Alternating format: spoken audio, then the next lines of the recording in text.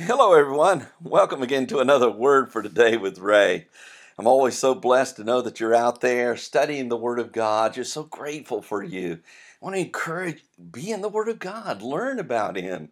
You're going to find that knowing the Lord is such a joy. And when you learn His ways and you can adapt those to your life, life becomes different. It becomes abundant, even as Jesus promised. We love to go to the Lord in prayer before we begin our study. So if you will, pray with me today, and we'll go and ask Him to bless our time together. Heavenly Father, we thank you again for your word. What can we say to these things? We're just learning so much about you through your word. And even as we learned last time about the mountains and hills being in the audience of the voice of the mighty God, being witnesses to what you have to say, Lord, we want to sit, we want to learn from you. Lord, you said, learn of me. We want to learn of you. And Lord, we're just so blessed. And thank you so much for your word that we get to learn by. By your Holy Spirit, guide us into all truth, we ask. Empower us to live according to that truth. Because we want our lives to be pleasing to you, Lord. We want our lives to bless you. We thank you and we give you praise for these things today. In Jesus' name, amen.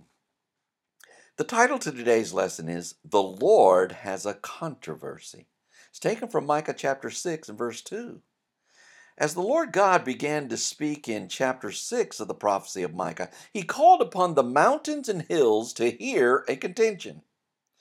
In the second verse of this chapter, the Lord commands the mountains to hear again, and he calls upon the strong foundations of the earth to hear his controversy with his people, where we read, Hear you, O mountains, the Lord's controversy, and you strong foundations of the earth.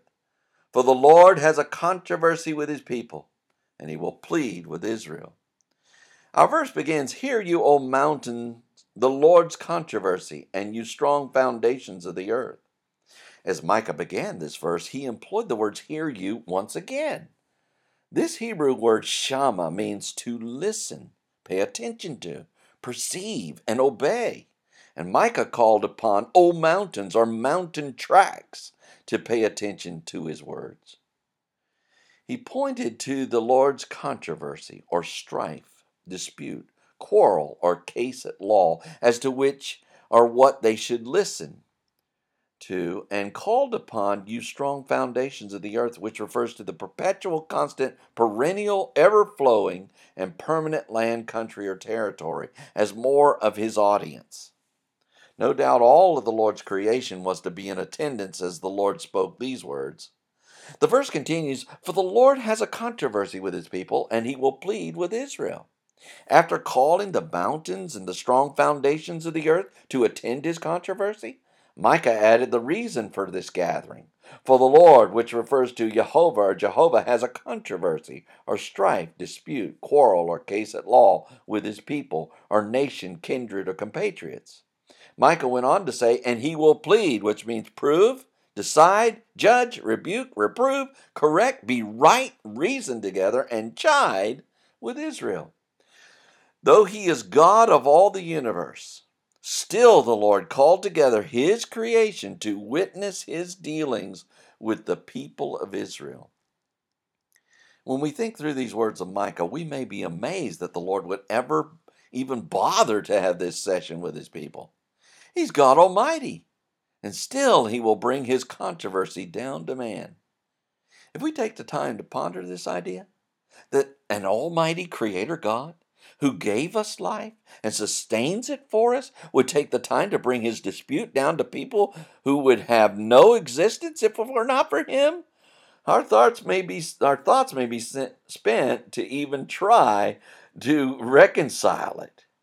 We have a merciful, gracious, and loving Savior in Jesus Christ. And just as the Lord called upon his creation to witness his controversy, he called upon the world to witness his death and resurrection, so that every person may be in an eternal relationship with him. Oh, how marvelous the wonderful works of God are, and how he humbled himself on behalf of all mankind. Next time, the Lord asked the people what he has done to them.